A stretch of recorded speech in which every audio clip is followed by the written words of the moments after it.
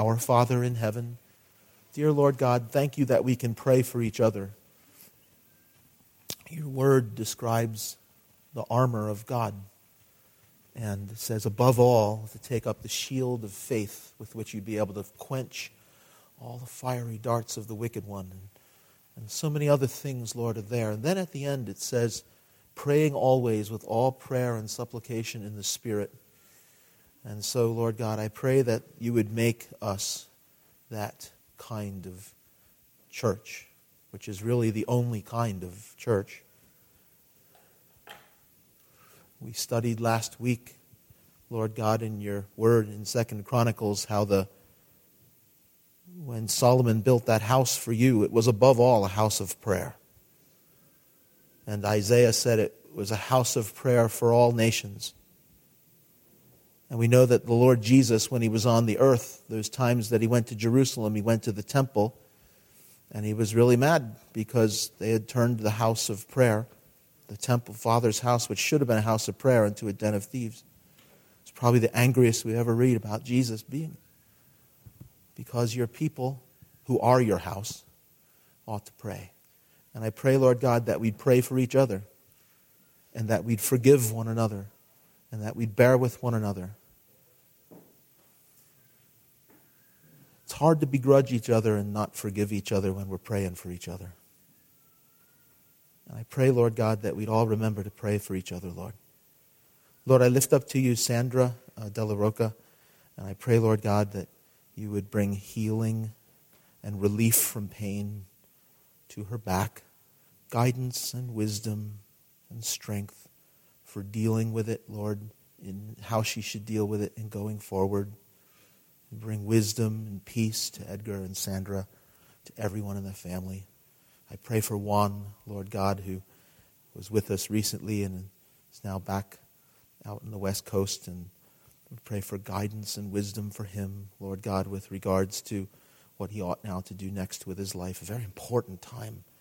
And I pray, Lord God, you would guide him and help him as well.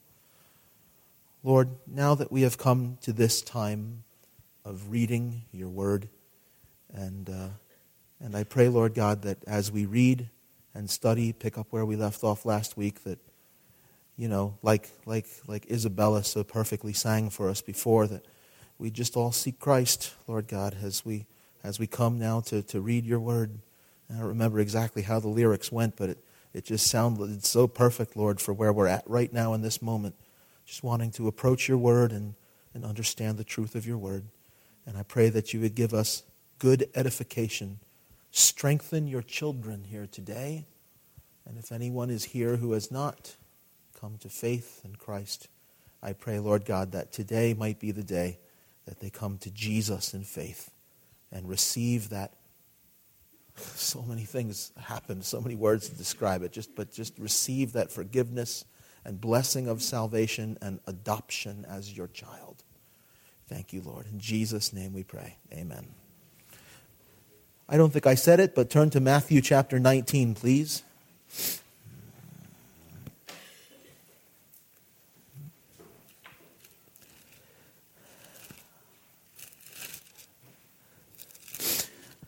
My wife reminded me of something very important last week after I preached, and that is that as you read in Matthew 19, you know that I try very hard to compare the different accounts of these things, especially as they appear in Matthew, Mark, and Luke. John seems to have approached the description of Christ's life here on earth from a little different perspective and wrote his gospel a little bit later. But Matthew, Mark, and Luke, they really seem to have the kind of the same approach, the same kind of events, and even use the same words to describe them. And there's different theories as to why that is. That's not the point for today.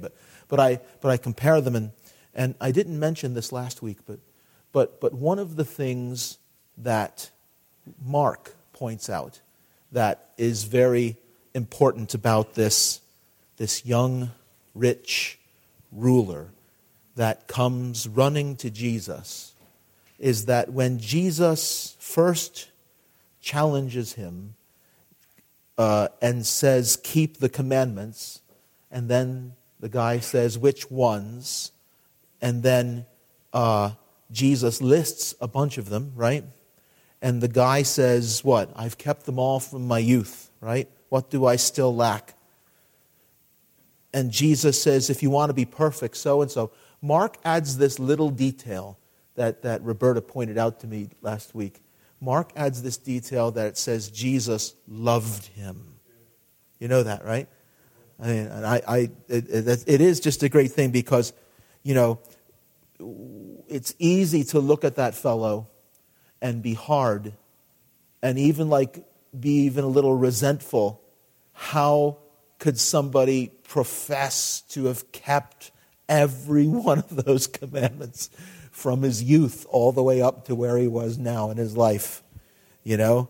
But Jesus, I did point out last week that Jesus didn't directly respond by saying, no, you didn't. Are you serious? Come on. He didn't. No. It says what? It just says that Jesus loved him. And in love, Jesus said, this is verse 21. If you want to look at it, I'll pick up reading there. Verse 21. Jesus said to him, in love, in great love for him, if you want to be perfect, go and sell what you have and give to the poor, and you will have treasure in heaven, and come and follow me. But when the young man heard that saying, he went away sorrowful, for he had great possessions. And Jesus spoke those words in love. His words sent the man away in sorrow, which is not something we associate with loving someone. I'm going to say something to you here, and it's going to make you walk away sad. Because remember, the story started with the man running very excitedly to Jesus, right? But Jesus had to say what he needed to say, even though Jesus surely knew it would send him away sad. But Jesus loved him, right? Go sell what you have and give it to the poor, and you will have treasure in heaven, and come follow me. But when the young man heard that saying, he went away sorrowful, for he had great possessions. Verse 23. Just read 23, 24. Then Jesus said to his disciples, assuredly, I say to you that it is hard for a rich man to enter the kingdom of heaven. And again, I say to you, it is easier for a camel to go through the eye of a needle than for a rich man to enter the kingdom of God. That prompts the disciples to ask, who then can be saved? And Jesus to famously say, with men it's impossible, with God all things are possible. I want to start today, and I do this sometimes just for the purpose of making a point. I want to start today by pointing to what Jesus did not say. Because as you go through the first part of it, and I won't review it real long, but as you go through the first part of it, the young man wants to inherit eternal life. And so Jesus tells him, okay, he challenges his notion of good, right? Why do you call me good? Only God is good. You know, we talked about that, the absolute perfect goodness, perfect righteousness of God. You want to earn it? You want to work for it? You want to merit it, deserve it? Keep the commandments. And we talked about how that should be enough to convict everyone of the fact that they can't earn it, right? List is in verse 18, 19. So then, of course, as we said, the young man says, I have, from my youth, kept it all. So what do I still lack? This is something else, right? He's young, so he's got, as we would say, his whole life ahead of him, but nobody really knows that. But yes, most likely. And he's rich, we know that. And he's some sort of official person or has some sort of rank or something like that. He's a ruler of some sort. So we know some things about him, and everything seems to be going his way. And he wants to add to what he is eternal life, right? I want that too. So that's when Jesus tells him to go and sell what he has and give it to the poor. And that makes him sad. Then what you would expect, here you go, in verse 23. what you would expect Jesus to say, if you follow the flow of what Jesus has just done, which has unmasked his false concept of goodness and unmasked his self-righteousness, you would expect verse 23 to say, "Then Jesus said to his disciples, 'Assuredly I say to you that it is hard for a self-righteous man to enter into the kingdom of heaven.'"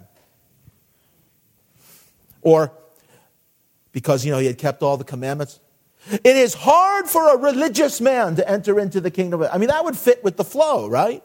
Because this guy had just professed, "I've kept all the commandments from my youth."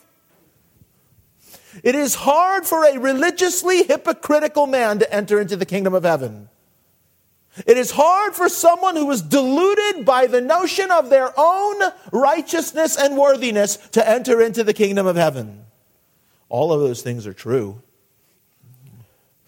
But it isn't what he says, right? What does he say? He says, "I say to you that it's hard for a rich man to enter into the kingdom of heaven."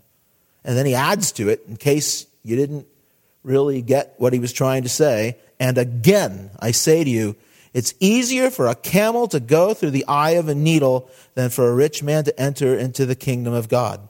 And before you think about it,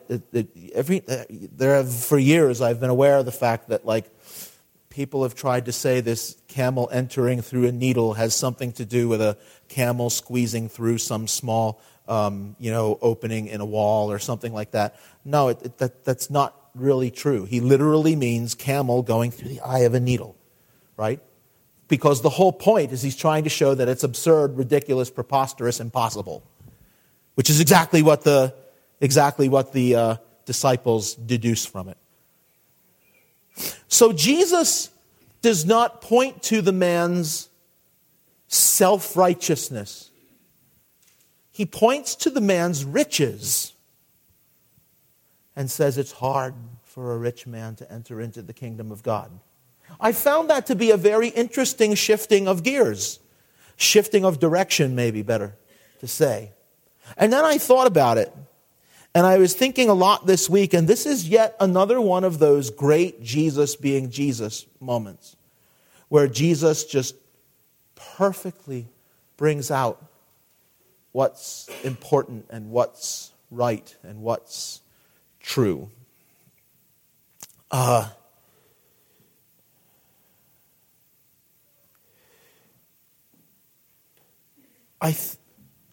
In a society like ours, and I don't think it's unique to ours, but especially like ours, I feel like just stepping back from theology and stepping back from doctrine and just for a moment and just kind of observing naturally, it's in a very organic way, what I perceive, if I can risk doing that for a moment. The two things that seem to keep people the most from seeking God are they're comfortable with sin and they're comfortable with life in general. I observe that. Very oftentimes when you begin to talk to someone about the Lord, it is very difficult to bring them to the point where they see their need for Him. And the reason that often people don't see their need for Him is we live in a society that has nailed down, hammered down, pounded into the value system of people that all of the things that Jesus listed here, you shall not murder. Well, I think we all agree that murder is bad. I hope. Unless it's a baby in somebody's womb, then for some reason we think it's okay. But we're very entertained by murder. We watch movies that are violent and where there's a lot of salacious violence and killing and things like that, and we don't seem to have any problem with any of that. You shall not commit adultery. We live in a society that basically tells people that sexuality is freedom and sexuality is whatever you feel, and nobody has any place to tell you that you're wrong. Homosexuality is fine. People denying the gender that they were born at and creating all sorts of relationships that are different than just a man and a woman being married to one another, right? I mean, we live in a society that promotes all of this and even puts people down who say anything against it at all. You shall not bear false witness.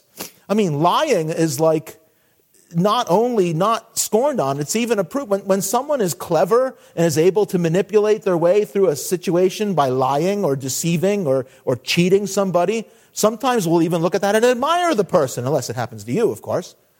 But we live in a society that has no problem with people lying. You watch advertisements and you watch all sorts of ways that people try to hook you and take your money away and everything else. And a lot of it's lies, a lot of it's exaggerations. And we live in a society that has no problem with that, accepts that. Honor your father and your mother. We live in a society that has no problem promoting to young people values and assist systems of belief. And even with regards to God and the Bible and things like creation and evolution and some of the other like social issues that I mentioned, we live in a society that has no problem putting children in a situation where they're learning things that their parents really don't want them to. And so on, and so on, and so on. Not everything about the world is bad. There are people that do good things, and there are a lot of nice things going on. I'm not blind to that. But for the most part, we live in a world that makes people comfortable with their sin. And when people are comfortable with their sin, they don't really see their need for God. And so Jesus really unmasked that with those questions. And then when he tells the guy, and I just want to make sure you understand this. When he tells the guy, go and sell everything that you have and give it to the poor. Why did he tell him to do that? He told him to do that because the guy had professed, I've done everything. Because the whole issue is, the guy says, I want to inherit eternal life, and I've done everything the law has told me to do it. So Jesus goes with that. Okay, because he's, at issue is his concept of good. You want to be good enough to earn eternal life? Then if your goodness is going to be the standard by which God grants to you eternal life, then you must do 100% of the time every possible good you can possibly do. Not just keeping the commandments, but even going beyond that. Look at your possessions. If you possess a lot, if you possess money, if you possess wealth, and you're living in a world where there are poor people all over the place, then guess what? You have not done all the good that you possibly can. Right? Go do all you want to earn your way with me by being good?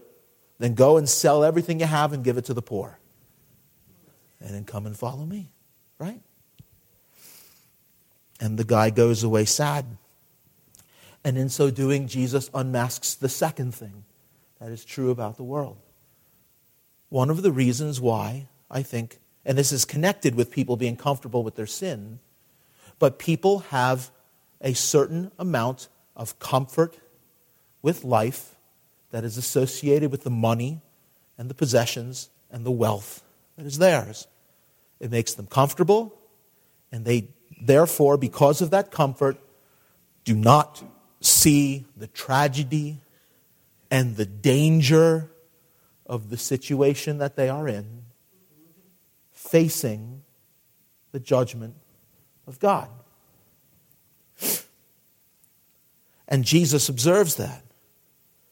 It's hard for a rich man to enter into the kingdom of heaven. Why?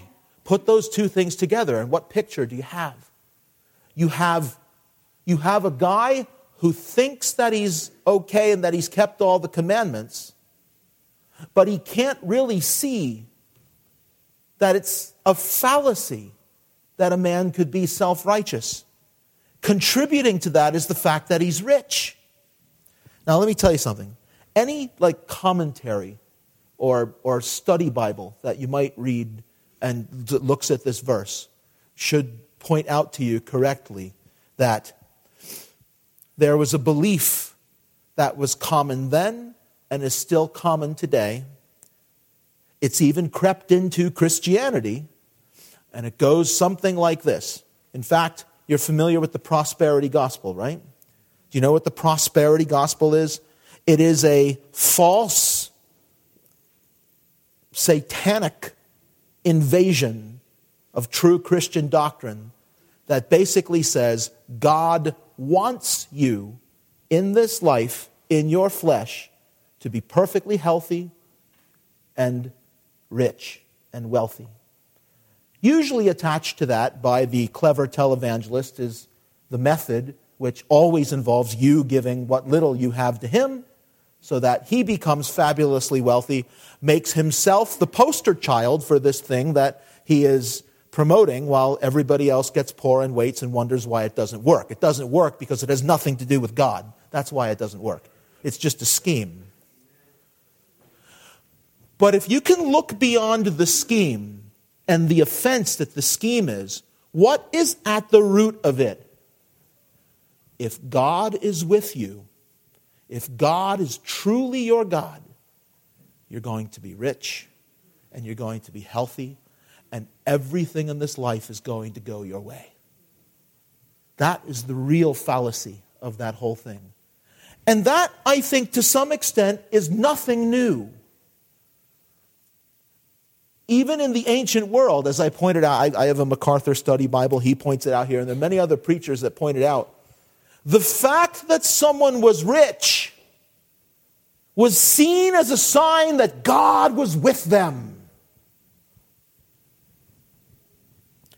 And so when Jesus says, go and sell everything you have and give it to the poor. You want to be good? You want to be good enough to inherit, to merit, earn, and deserve eternal life?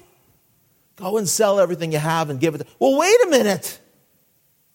Perhaps in the thinking of the guy, that wealth that he had was a sign that God was with him. And that's why he came running to Jesus. Now, again, Jesus is not coming down on the guy. Because it's like it says in Mark, Jesus loved him, right? Jesus loved him, and Jesus needed him to see the fallaciousness of what it was that he was saying. You've kept all the commandments from your youth. You think you can be good enough to earn and merit and deserve eternal life on your own. No. So Jesus, I think, kind of unmasks that whole idea. I think that then what happens is, as the passage goes on, and this guy goes away sad, and Jesus says the two statements that he says, it's hard for a rich man to enter into the kingdom of heaven. That statement alone blows out of the water the whole idea that if you're rich, it means that God is with you. Or even the whole prosperity gospel thing of today, that God wants you, and if God is truly with you, everything's going to go your way. Everything about your life, you can have all of the best here today and now and everything, I mean, aside from the fact that it flies in the face of Jesus saying things like, in the world you will have trouble, but be of good cheer, I've overcome the world. It flies in the face of like Hebrews chapter 11, pointing out how the saints have always been people who were like outcasts, homeless in the woods, destitute, falsely accused, falsely attacked, and everything else, right? Aside from that, flying right in the face of that, you have all these people preaching and basically saying, if God is with you, God wants you to be happy, which is really, I guess, at the root of it. And as you know, I've told you many times, I have seen all sorts of situations in people's lives go awry because they've adopted that little bit. What they'll do is they'll make it the standard. God wants me to be happy, and if I'm not happy, then the situation that I'm in must not be from God. That's not true. God wants you to be joyous. God wants you to be at peace, but he wants you to find that joy and peace in him. Sometimes, oftentimes, always, for all of us at some point in our lives, God wants us to find that joy even though the circumstances of our life are not necessarily happy ones.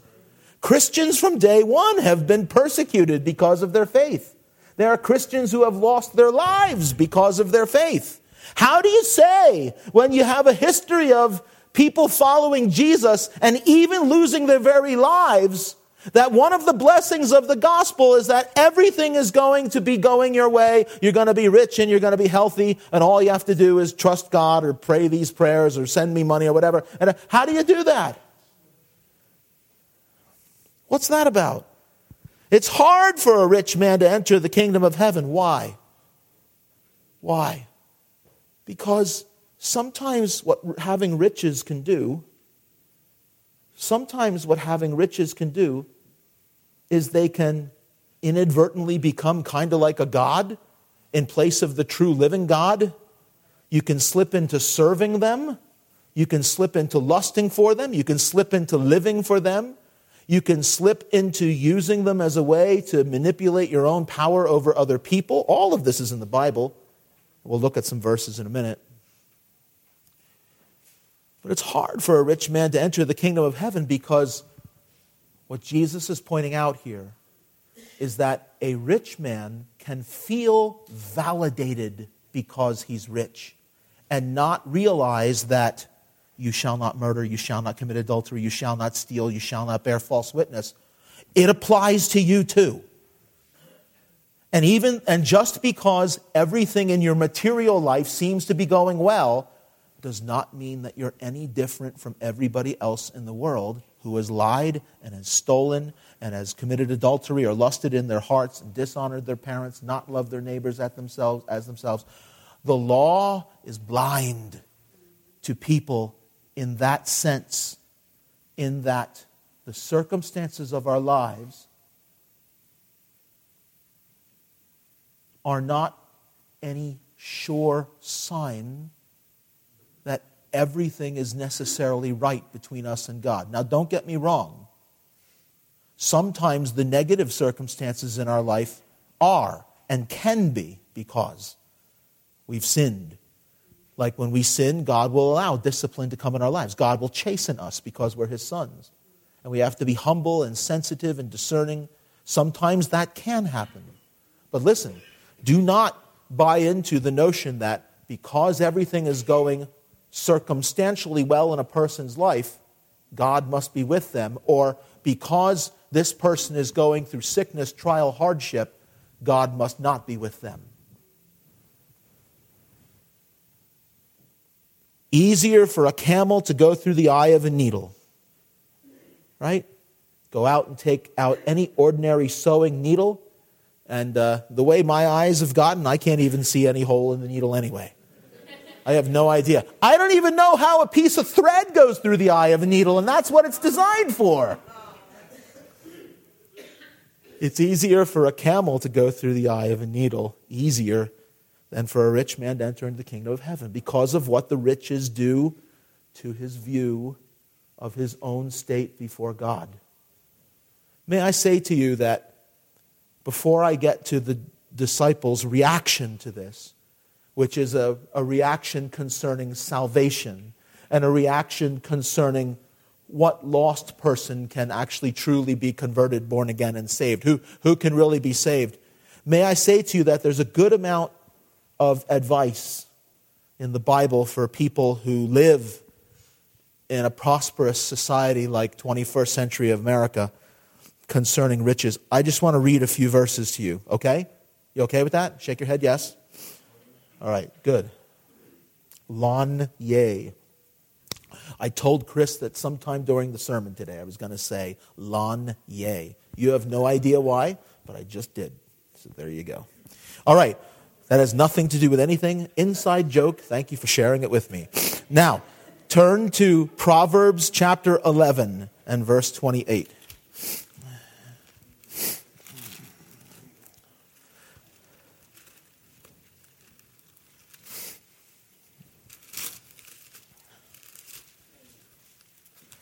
Proverbs 11:28.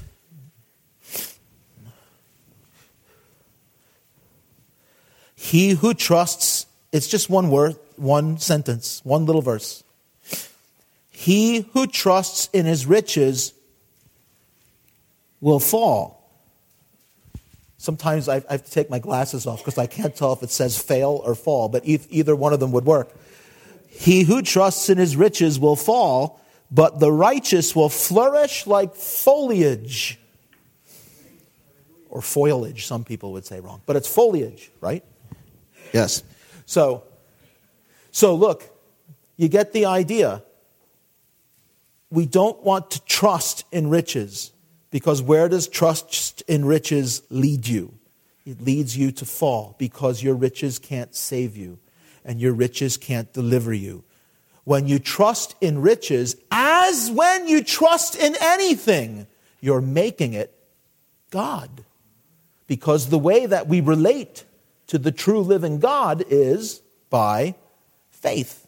So when you put your trust in anything other than God, you are needing to step back and be careful about how you're doing that. Look, it's not wrong to trust, you trust your spouse, you trust your kids, you trust your friends, right? That's kind of in the micro sense of walking day by day, right? You have some trouble going on, you call the police because you trust them. There's a fire somewhere, you call the fire department because you trust them, right? You are sick, you go to the doctor. Hopefully you can trust the doctor, right? There's a certain amount of trust. And maybe with certain people it goes a little farther and maybe not quite as far, whatever. But what it's talking about here is trusting like putting your faith in it. Like, I'm okay. I have nothing to concern myself with because of my riches. You're destined to fall. You're destined to fall if you put your trust in that. But the righteous, who are the righteous? To understand it properly in the sense of a person being saved, the righteous are those who have faith in the Lord Jesus Christ, because we're justified by faith. I think, though, when the Proverbs were written, they were written less with the theological view and more with the practical view, though. And so when he says the righteous will flourish like foliage, what he's talking about is the person who practically, day by day, lives righteously in his life, right? We all fall short. None of us are perfect, right? But you have on one side the person who trusts in the fact that he's rich, implied is very loose about how he lives. And on the other side, you have a person maybe who doesn't have riches to put trust in, but he walks in righteousness. Which one's better? According to God, from God's point of view, you're much better off. You're like flourishing foliage if you walk in righteousness. But if you trust in your riches, it doesn't say you'll immediately fall, but you will. Be careful. What did Chris say before? That it was palindrome day today? Why? Because it's 02/02/2020. And if you reverse that, it's 02/02/2020, right? I think I actually read that it's the first time in 900 years that the date it reads like that. Okay, so here's my palindrome moment for you today. Not exactly, but we just read Proverbs 11:28. Now turn to Proverbs 28:11. Not quite the same, but turn there. Proverbs 28:11. Proverbs 28:11. This verse really gets to the heart of what is happening with Jesus and the young rich ruler. Proverbs 28:11. The rich man is wise in his own eyes, but the poor who has understanding searches him out. Comparing the two, right? So the rich man, really what it's talking about when it says he's wise in his own eyes, what's it saying? It's saying he's blind, right? In other words, the rich man assumes that his view of things in life must be correct because God must be with him because he's rich. But the poor man actually searches him out. That is, the poor man, without the heart burden of needing or being tempted to trust in riches, has a clearer view of the whole thing and can actually see in the rich person that his trust is in the wrong place. This is what's going on. This is exactly, this verse nails what is going on in that young rich ruler. He can't see. He actually professed, I have kept all these things from my youth. Again, why did he say that?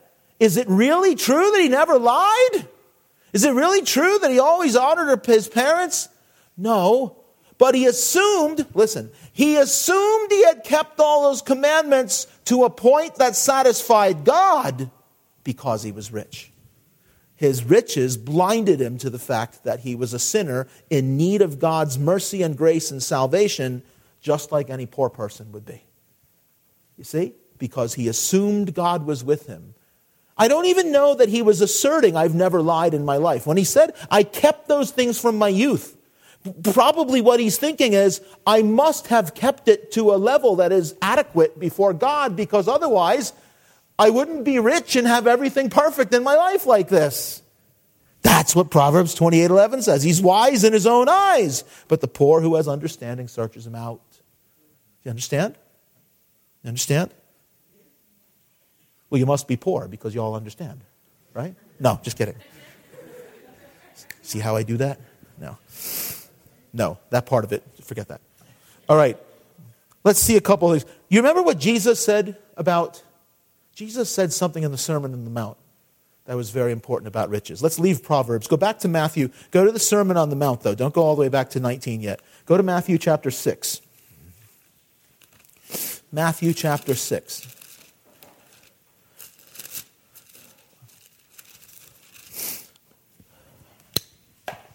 Matthew chapter 6 and verse 19.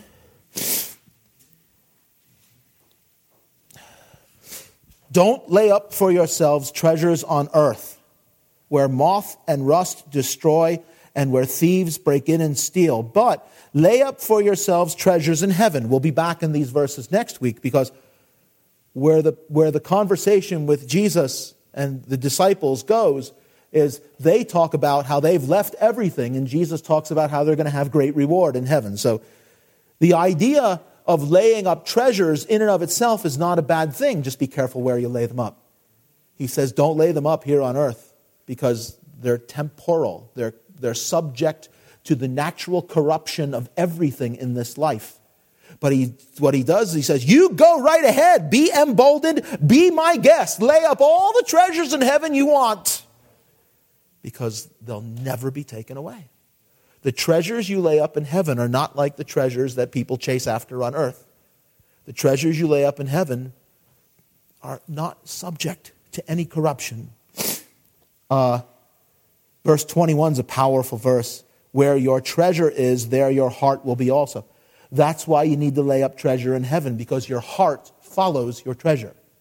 Do you understand? It's counterintuitive. You would think that you would say, for where your heart is, your treasure will be also. Like, if you set your heart on this, then you'll be putting your treasure, investing in that as well. And there might be some truth to that, but that's not what Jesus says. Jesus says kind of the opposite. He says, where your treasure is, there your heart will be. Where are you going to put your treasure? Put your treasure there, and your heart will follow suit.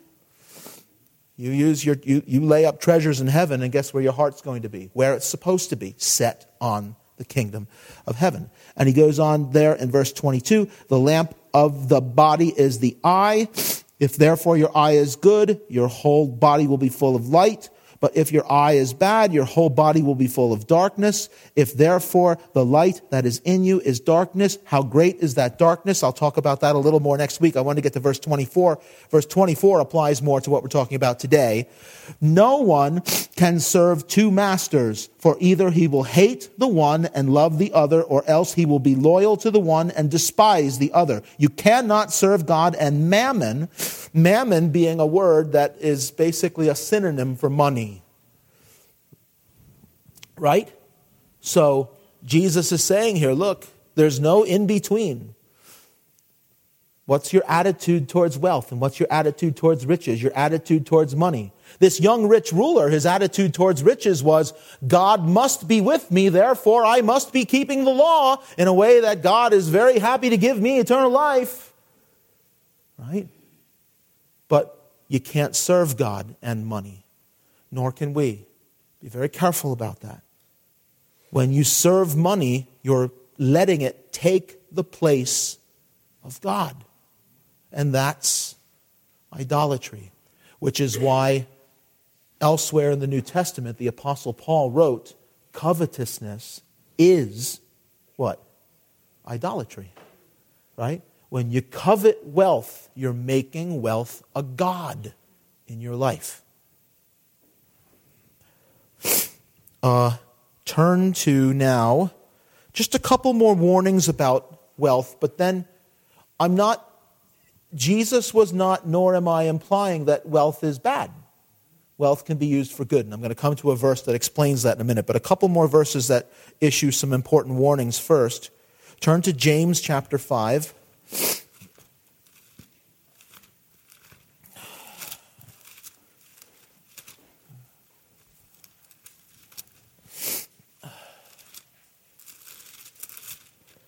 James 5, verse 1. Come now, you rich, weep and howl for your miseries that are coming upon you. Your riches are corrupted, and your garments are moth-eaten. Your gold and silver are corroded, and their corrosion will be a witness against you and will eat your flesh like fire. You have heaped up treasure in the last days. Indeed, the wages of the laborers who mowed your fields, which you kept back by fraud, cry out. And the cries of the reapers have reached the ears of the Lord of Sabaoth. You have lived on the earth in pleasure and luxury. You have fattened your hearts as in the day of slaughter. You have condemned, you have murdered the just. He does not resist you. And then the contrasting word in verse 7 to the faithful believers, therefore be patient, brethren, until the coming of the Lord. See how the farmer waits for the fruit, waiting patiently, etc. In James chapter 5, I think that James chapter 5 is not a passage of text that's necessarily addressed to believers. I think James, now, maybe raises a bit of a quandary, because why would any of the letters of the New Testament be addressed to non-believers, right? Because almost everything that's written in the New Testament, maybe not the gospel accounts, maybe not Acts, but the letters are certainly addressed to believers, right? Well, I think what James is doing here is he's writing about people who oppress them for the sake of their own edification. You know, it's like if I knew that we had people in our church here who were going out, living their lives honestly before the Lord, and they had people who just hated God, who were just persecuting the stuff out of them day by day in their lives. And I stood up here and I said, you persecutors, you will, unless you repent, you are going to be accountable for, it sounds like I'm talking to them, but I'm preaching generally for the sake of the comfort of the believers who are listening. Do you understand that? Do you understand that? And I believe that's how James 5, 1 through 5 is written. He is writing to address the issue of the fact that these believers would be oppressed and persecuted by rich people. Rich, evil people. Rich oppressors.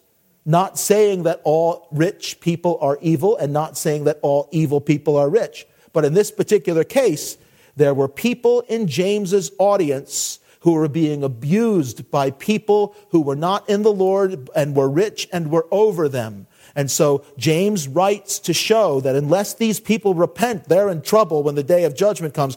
He says even the wages that have been withheld cry out as a witness themselves and have reached the ears of the Lord of Sabaoth, meaning God. And one day he will avenge all of that. And these people need to repent. And then he tells the Christians, the believers, right after that, so you be patient and you just hang in there and you just be faithful, right? Now, what can a Christian learn from that? Number one, of course, you can be comforted by the fact that as you walk through your life, if people are economically persecuting you because of your faith, God knows it.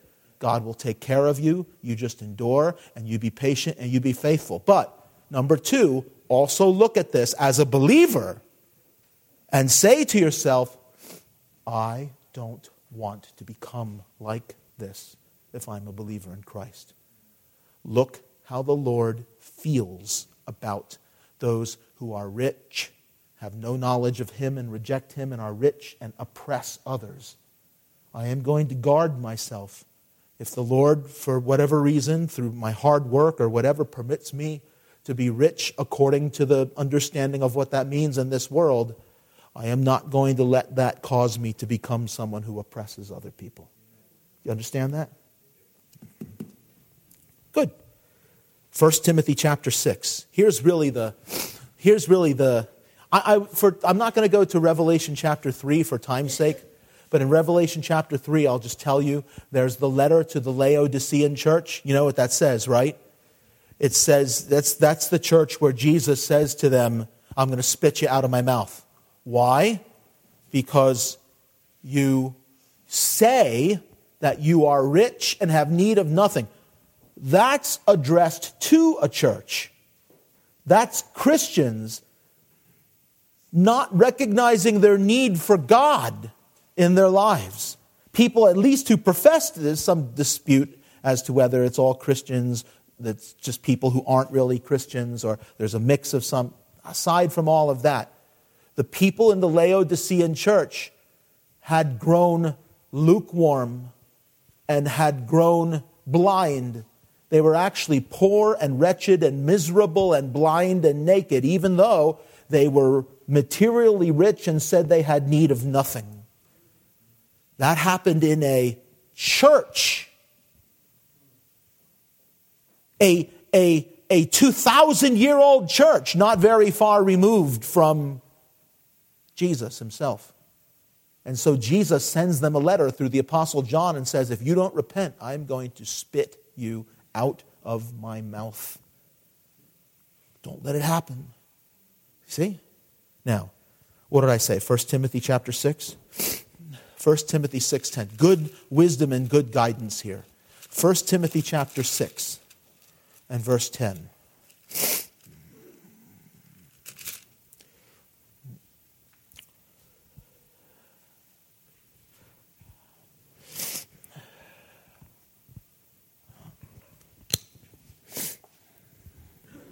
Well, first verse 6. Godliness with contentment is great gain. How many of you know that? What's the goal of a Christian? It's not to pursue. Listen, don't misunderstand me. You should work hard. You should be a good steward of what God provides. We'll come to some of that in a moment here, right? It's not evil to work and to earn, to be able to take care of your family, to be able to help others. It's not evil to be wealthy and possess things. It's what it does to your mindset. It's what it does to your attitude. It's what it does to your relationship with God and what it does to your relationship to other Christians. The goal is godliness. And godliness with contentment, that's great gain. If you are humble before God, walking with Him and growing in your faith, learning to live godly in Christ Jesus, be content in the circumstances of your life. That is what? Great gain. That is great gain, right? It then goes on to say, we brought nothing into this world. It's certain we can carry nothing out. Having food and clothing, with these we shall be content. But those who desire, look at this, those who desire to be rich fall into temptation and a snare. I find it amazing that the Lord Jesus, when He taught us to pray, towards the end of the prayer when He was teaching us how to pray, lead me not into temptation. Lead us not into temptation, but deliver us from the evil one. Here it says what? When you desire to be rich, your own desire is leading you into temptation, the very thing that you are to pray that the Lord leads you out of. Lead me not into temptation, we're supposed to pray. When you allow a yearning and a desire, a lust for riches into your heart, you are stepping into an area that you are to be praying that the Lord steers you clear from. You're working against God. You're working against the plan of God for a human being. When the idea of desiring to be rich, it has with it not the ordinary, I want to work hard and make money so I can grow and take care of my family. All that is noble and honest and good, right? But it's this It's this essential burning desire and lust and craving that I must have more, must parade it before the whole world, must show everyone my riches, my achievement. It's that. You understand the difference? It's not the contented working, and if I'm blessed with a lot, that's great, I can use it for good. That's one thing. What he's talking about here is the person whose passion, drive in life, everything about his life is just, I've got to be rich. It says the person who does that falls into temptation and a snare, a trap, and into many foolish and harmful lusts which drown men in destruction and perdition, which means the same thing. To make the point, he uses two words, destruction and perdition, which are two different words that mean the same thing. In other words, when you are lusting for riches, you're putting yourself on a path to destruction. When the Lord teaches us to pray, lead me not into temptation, but deliver me from the evil one. Do you understand? Do you understand? What's the goal? Well, back up. Godliness with contentment. The goal of every Christian should be to be godly. Above anything that has to do anything with material, the goal of every Christian should be to be godly. I want to be godly as it pertains to my possessions, as it pertains to wealth, as it pertains to my relationships, as it pertains to the state of my own mind, as it pertains to my own heart, as it pertains to my marriage, as it pertains to my relationship with my children or with my parents or with the society. What I really desire for is to be godly. And when you replace that desire with a desire for riches, you're not going to be godly. Instead, you're putting yourself on a path to destruction. And then if you skip ahead to verse 17, look what it says. I like this. I really like the way this ends. Because if you notice verse 16, it ends with the word amen. You see that? See how? So it's almost like verse 16 was the end of the letter. And then verse 17 is, oh, by the way. Let's just make sure we say this, right? Command those who are rich in this present age not to be haughty, nor to trust in uncertain riches, but in the living God, who gives us richly all things to enjoy. You see? It's not that being rich is innately evil. Paul does not condemn it here. Right? Paul had people who were close friends of his, who were of very significant means. I think maybe the first one who comes to mind is Philemon, right? Who has a letter addressed to him, but Philemon owned a house. Philemon owned slaves, irrespective of what you feel about that. That was a different kind of slavery than we would think of in American history. But Philemon was definitely some of means, and he used his means to actually show hospitality to the church. And the church of Colossae met in his house. And Onesimus was a runaway slave who belonged to him, who Paul wrote a letter to Philemon to say, you know what, I'm not going to force you to do this, but if you would, let him go because he's useful to me. But what that shows is Philemon was rich. Philemon was a man of means, and Paul loved him. Paul didn't condemn him. Paul loved him, right?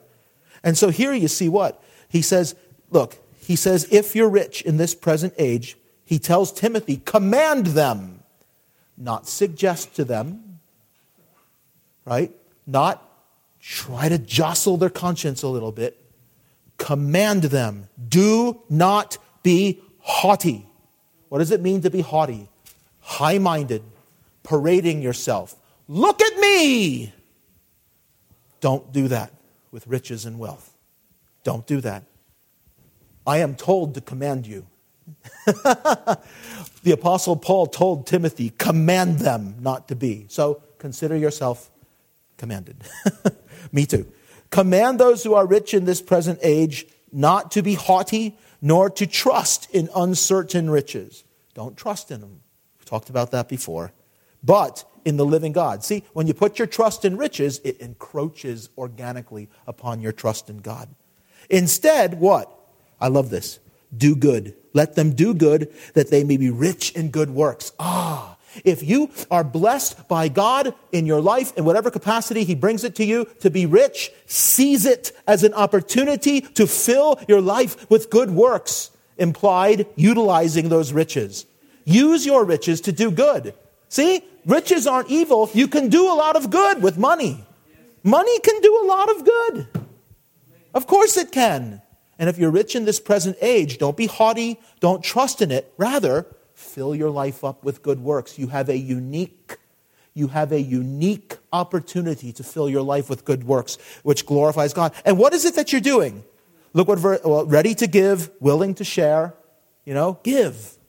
Share if you're rich. Give. Share. Look what you're doing. Exactly what Jesus said to do. Storing up for themselves a good foundation for the time to come. What did Jesus say? Lay up for yourself treasures in heaven, where thieves can't break in and steal, and the moth and the rust don't corrupt. Right? That you may lay hold, that you may grab onto eternal life. The young rich guy, that's what he wanted to do. He wanted to grab onto eternal life. So what do you have here? Paul is writing to Timothy and telling Timothy to command those in his church who were rich that the way to lay hold on eternal life is, first of all, only through faith in the Lord Jesus Christ. And if you have that faith in the Lord Jesus Christ and you're rich, use those riches to do good works and lay up for yourself treasures in heaven, ready to give, ready to share. Share, give. You understand? There is a special calling. That's how you should see it. If God blesses you with riches and you're in Christ, see it as a calling on your life. See it as a calling on your life to use that for good and for the kingdom of God. Yes? That's what Paul says here. Now back to Matthew for one last word, to the place we were, Matthew 19. Ready? So is that Matthew 19:25. When his disciples heard it, they were greatly astonished. They were astonished. Why were they astonished? They were probably astonished for the same reason that the man went away sorrowful. Perhaps they had a little bit in them that, man, God has really blessed this guy. Right? So they're astonished because Jesus loved him, but Jesus' words sent him away sad. And they're astonished because Jesus' words seem to imply that there's no hope for him at all. A camel going through the eye of a needle has a better chance. Right? And so out of that astonishment, they ask the great question, who then can be saved? And Jesus looked at them. And I like that. I like the fact that it puts I like those little nuances in Scripture when it's not just that Jesus answered, but Jesus he looked at him. He looked at him. I don't know, did he pause? Was he facing the other way? Was he walking and he stopped? I don't know, but he looked at them and he says, with men, this is impossible, but with God, all things are possible. Listen. Hard for a rich man to enter in the kingdom of heaven. May I just suggest to you, not that Christ's words need any enhancement, but may I just point out, it's impossible for anyone to enter into the kingdom of heaven. Rich, poor, old, young. It's impossible for anyone to enter his kingdom, but for what Christ did, his grace. Who can enter the kingdom of heaven? Let me tell you who can enter the kingdom of heaven. The person who listens to that list of commandments back in verse 18 and 19 and says, woe is me. I have broken every one of God's commandments. I have no business inheriting eternal life at all. What can I do? I have good news for you. Jesus, in his love, gave his life for your sins. When Jesus died on the cross, he was receiving the penalty that you and I deserved for breaking all of those commands. On the third day, he rose from the dead. And while it is impossible for any sinner to enter the kingdom of God, Christ, by dying for your sins and rising from the dead, makes it possible for you to enter the kingdom of God by humbling yourself, acknowledging your own sin, and believing on him, trusting in him with all of your heart.